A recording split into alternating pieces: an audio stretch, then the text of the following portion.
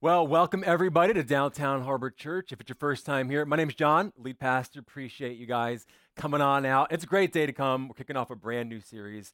And what we're doing for the month of November is one thing and one thing only. We're going to be taking a look at forgiveness. We're going to be doing a deep dive into what the scriptures have to say about forgiveness. And then we're going to figure out how to practically apply it to our lives so that we might be able to hit the reset, so to speak, on some of our relationships. And that could be our relationship with ourselves. It could be our relationship with other people. And maybe, just maybe, it might be your relationship with God. So today, as we kind of dip our toe into the water, kind of take a lighter day, I want us to begin to try to answer the question, what do we do when we're offended? Now, in week 3 of this series, we're going to talk about what do we do when people hurt us deeply. That's not today. Okay, today, I want us to talk about sort of the small stuff, the small offenses, those day-to-day offenses that kind of build up and accumulate in our heart, and if we don't do something about it, can turn to bitterness and really derail our lives. So this week, I was marinating on this question, thinking about this question. And I began to reflect on, and you might disagree with me, maybe not, I don't really know, but I began to think about how being offended in 2022 is almost viewed as a virtue, okay? You turn on the news, you go on social media, everyone is offended, okay? People are offended by anything and everything. And we've actually gotten to a place in this country where if you're not offended by something, people are offended, okay? Like you see, they're actually offended that you're not offended, so you can't win. So we might have a problem at a macro level with kind of getting sort of offended in this country. I think at a personal level that we could all agree that we all kind of do tend to get offended at the small stuff. For example, your coworker sends you an email, and there's something about the tone, right? Offended. Maybe you bought somebody food, like a big salad, I don't know, and they didn't say thank you. Offended. Your friends, your one friend, didn't invite you to girls' night out. Now, you had no intention of going. You hate that kind of stuff, but you still want the invite. Offended. Or maybe you're like me, and you were minding your own business on the beach, sun tanning, enjoying the glorious weather, when your wife looks at you and says, I feel as big as you look. Offended.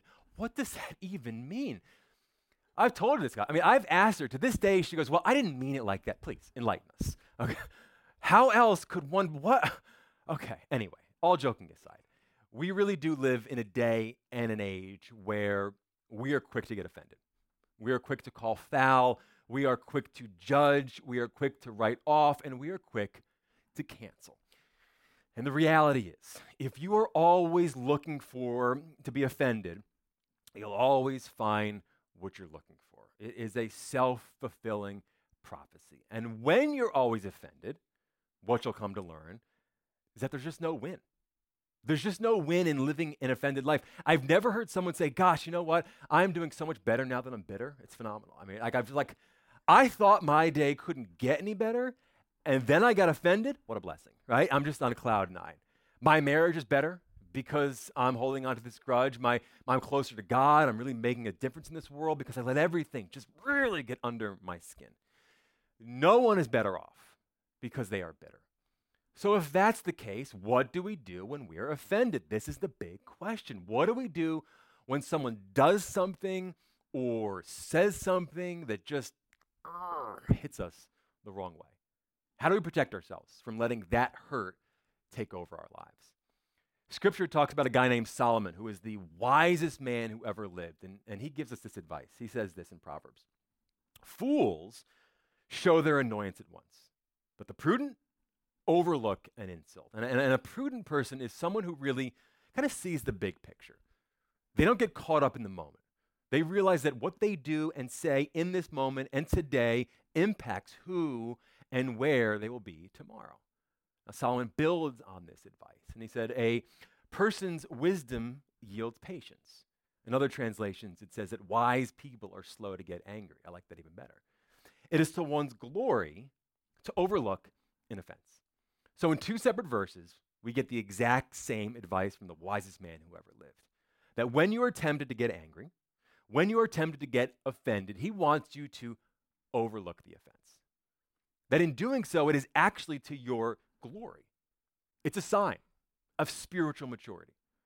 It's a sign that God is working in your life. It is a sign that you are beginning to exhibit the fruits of the Spirit, and we talked all summer long about those fruits.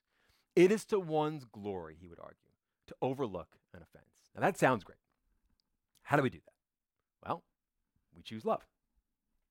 Scripture is clearly indicating that we have a choice when we find ourselves in an offensive situation. We can be foolish, and we can choose to get angry. We can be imprudent, right? And we can allow ourselves to fly off the handle, or we can be wise, and we can choose love. So while this is scripturally correct, and this would look great crocheted onto a pillow, it's a bit broad for my liking. So I want to kind of sharpen the pencil, so to speak, take it a step further, and really try to make it practical for our conversation today.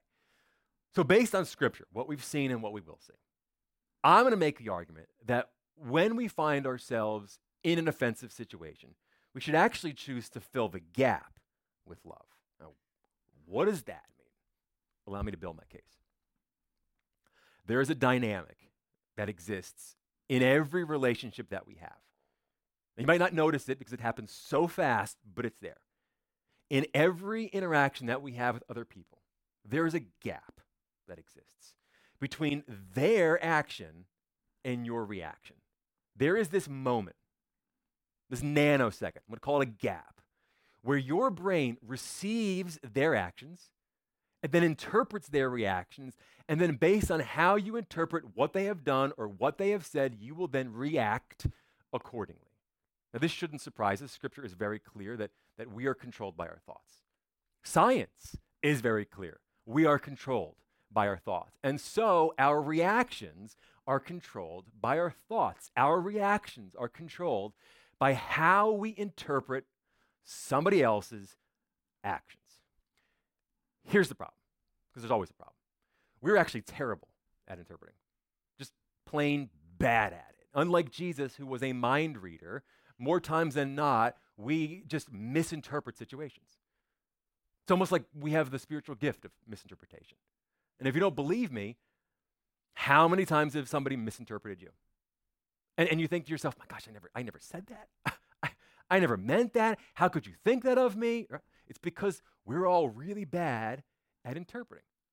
Psychologists have picked up on this, and they've begun to study this phenomenon, and they have come up with a theory known as the fundamental attribution error. And we almost all do this. The fundamental attribution error is this. It is the tendency to attribute our behavior to kind of external circumstances while attributing somebody else's behavior to their character. In other words, if I have done something to, let's say, disappoint you, right? Well, there's a reason for it, okay? Like if I was late, come on, you know me, there was traffic, kind of a thing. If I've done something to disappoint you, there is a reason. But if somebody else does something to disappoint me, they're a terrible person, okay? When I was late, it's the traffic, okay? When you were late, it's because you're lazy. It's because you don't care. It's because you have no respect for other people. It's because of your bad character. That's the fundamental attribution error at work. My daughter is now 1, okay? Got a mouthful of teeth already. There's more on the way. And so teething makes her fussy, like most kids. And so if we're at a restaurant and she's being a little fussy, my wife and I will look at each other and we go, it's the teeth are bothering her. You know, her nap wasn't very good before. It's the teeth kind of a thing. But if somebody else's kid is at that restaurant and they're making a scene, we'll look at each other and go, well, those parents are delinquents. All right, that's okay. Those parents have no respect for other people. They clearly do not do any kind of disciplining in their household at all. They have zero control over those, over those kids. Meanwhile, my kid's got her foot on the table. All right, so that is the fundamental attribution. My wife said she wanted to take a picture of this and go, this is the day therapy began for her, okay? We tend to believe that other people do bad things because they are bad people, but we excuse ourselves. There's a gap. There's always a gap between others' actions and our reactions, and we get to fill in what goes in the gap.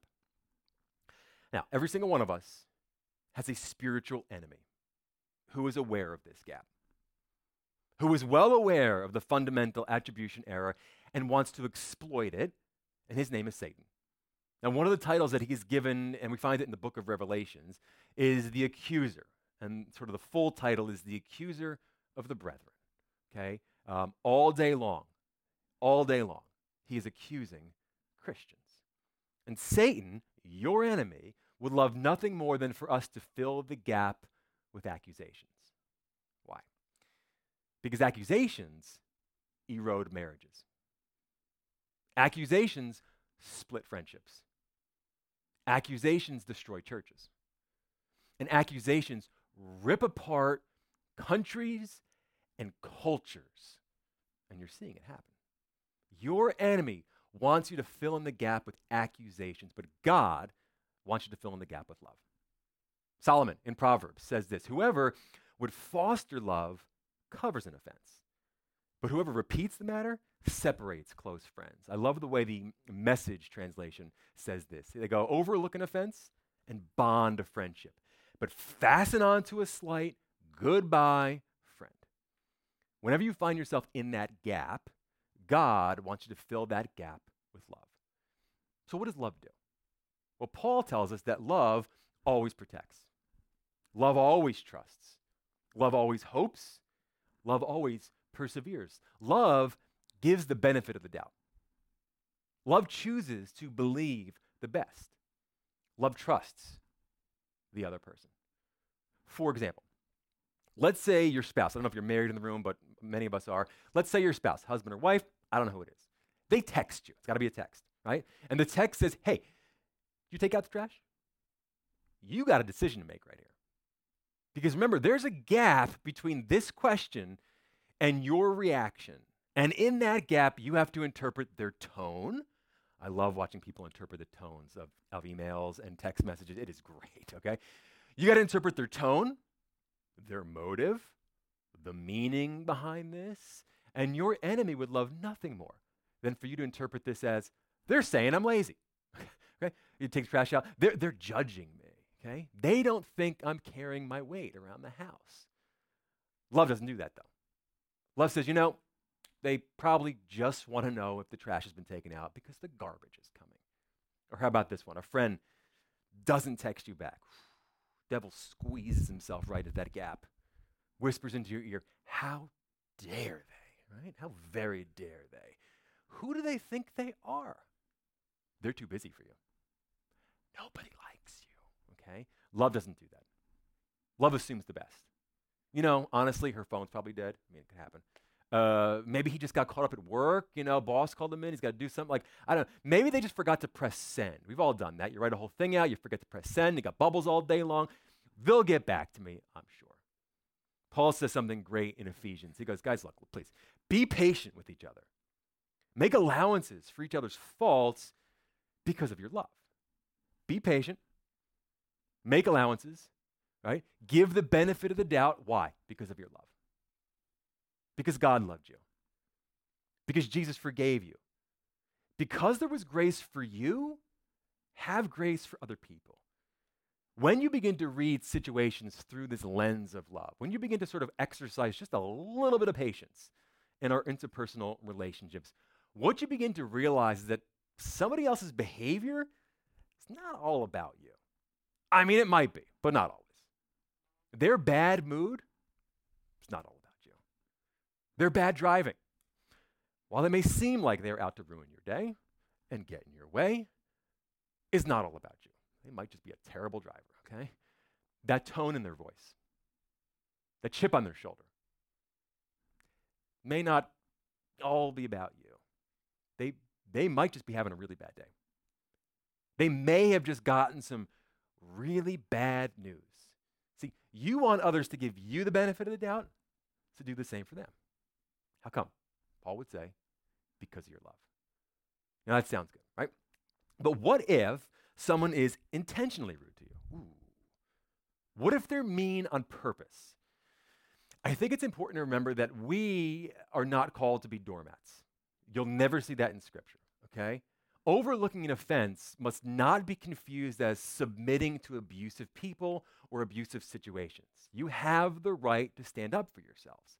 That being said, What I have found in life and in ministry, and I think you're going to agree with this, is that hurting people hurt people. You've heard this before. It is true. And so we want to temper our reactions in those moments with compassion. When someone is attacking you unnecessarily, let's call it, just seems like, whenever it's unnecessary, chances are there's something else going on in their life.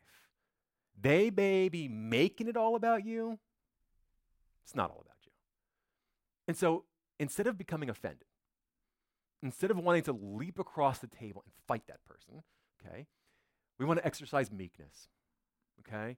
We want to allow for their faults. We want to show them compassion. Remember what Solomon said? Look at this at the top of the day. He said, a person's wisdom yields patience.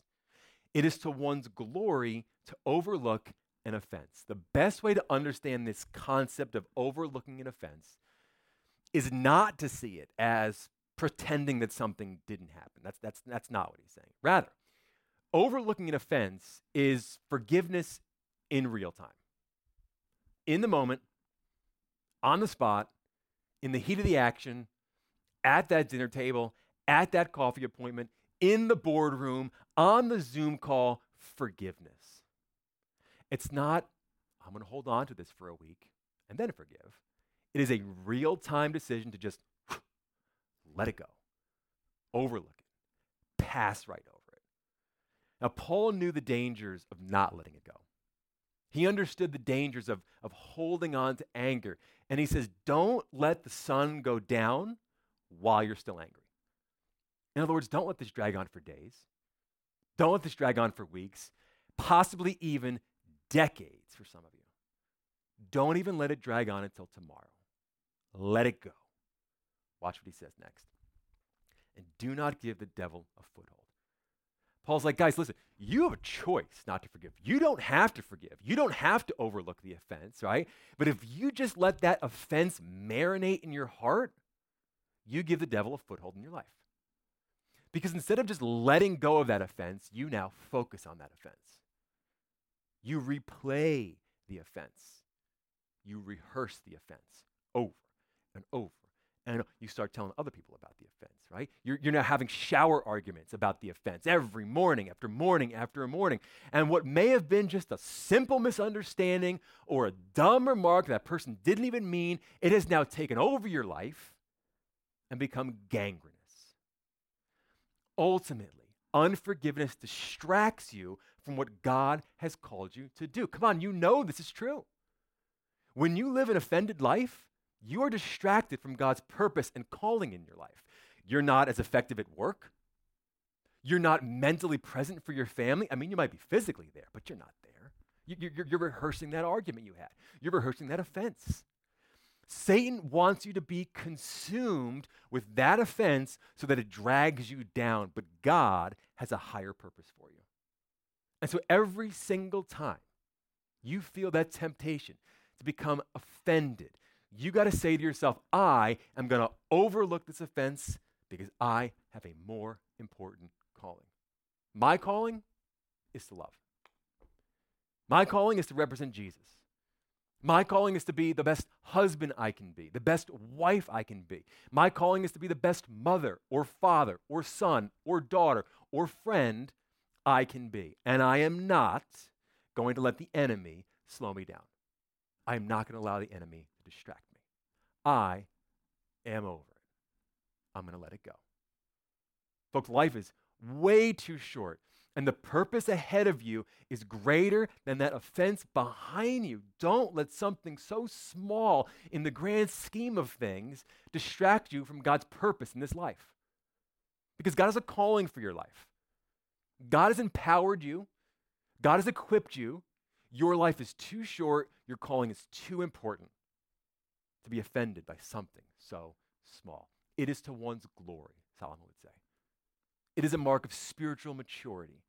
It is a sign that God is working in your life if you can just let it go.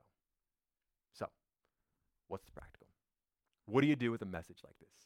If it's your first time here at DHC, every week we put this word on the screen because we want to make sure you can leave on a Sunday and know exactly what to do with what you've heard. So it's November. Elections are right around the corner. Holiday season is approaching. We got Thanksgiving. We got Christmas. We're going to be spending more time with people and family, which means there's a greater chance for you to become offended.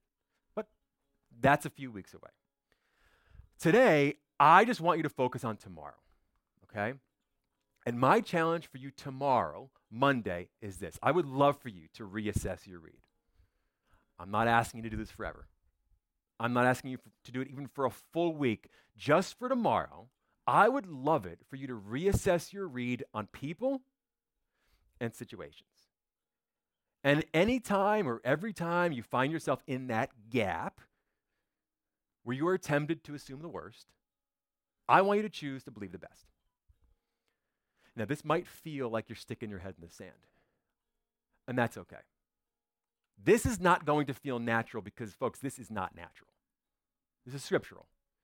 And Scripture says when you do this, it's to one's own glory. So when you are tempted to assume the worst, choose to believe the best. Then I would love for you to pay attention just to how that choice might affect that relationship. Pay attention to how that choice might affect your blood pressure, your mental health, and your outlook on that day. And maybe, if possible, pay attention to see how that choice affects your relationship with God. Remember, as Christians, and many of us are Christians in this room, we are called to stay above it and love through it. That's what we do as followers of Jesus. We have a purpose, we have a calling, because God loved us, because Jesus showed us grace. We are going to show that same love and grace to others on our path. Let me pray for you.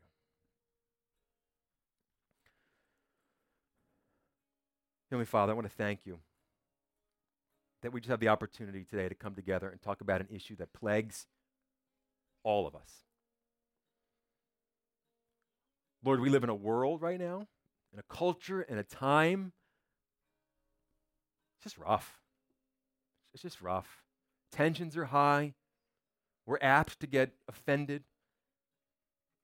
But Lord, you have called us to live differently.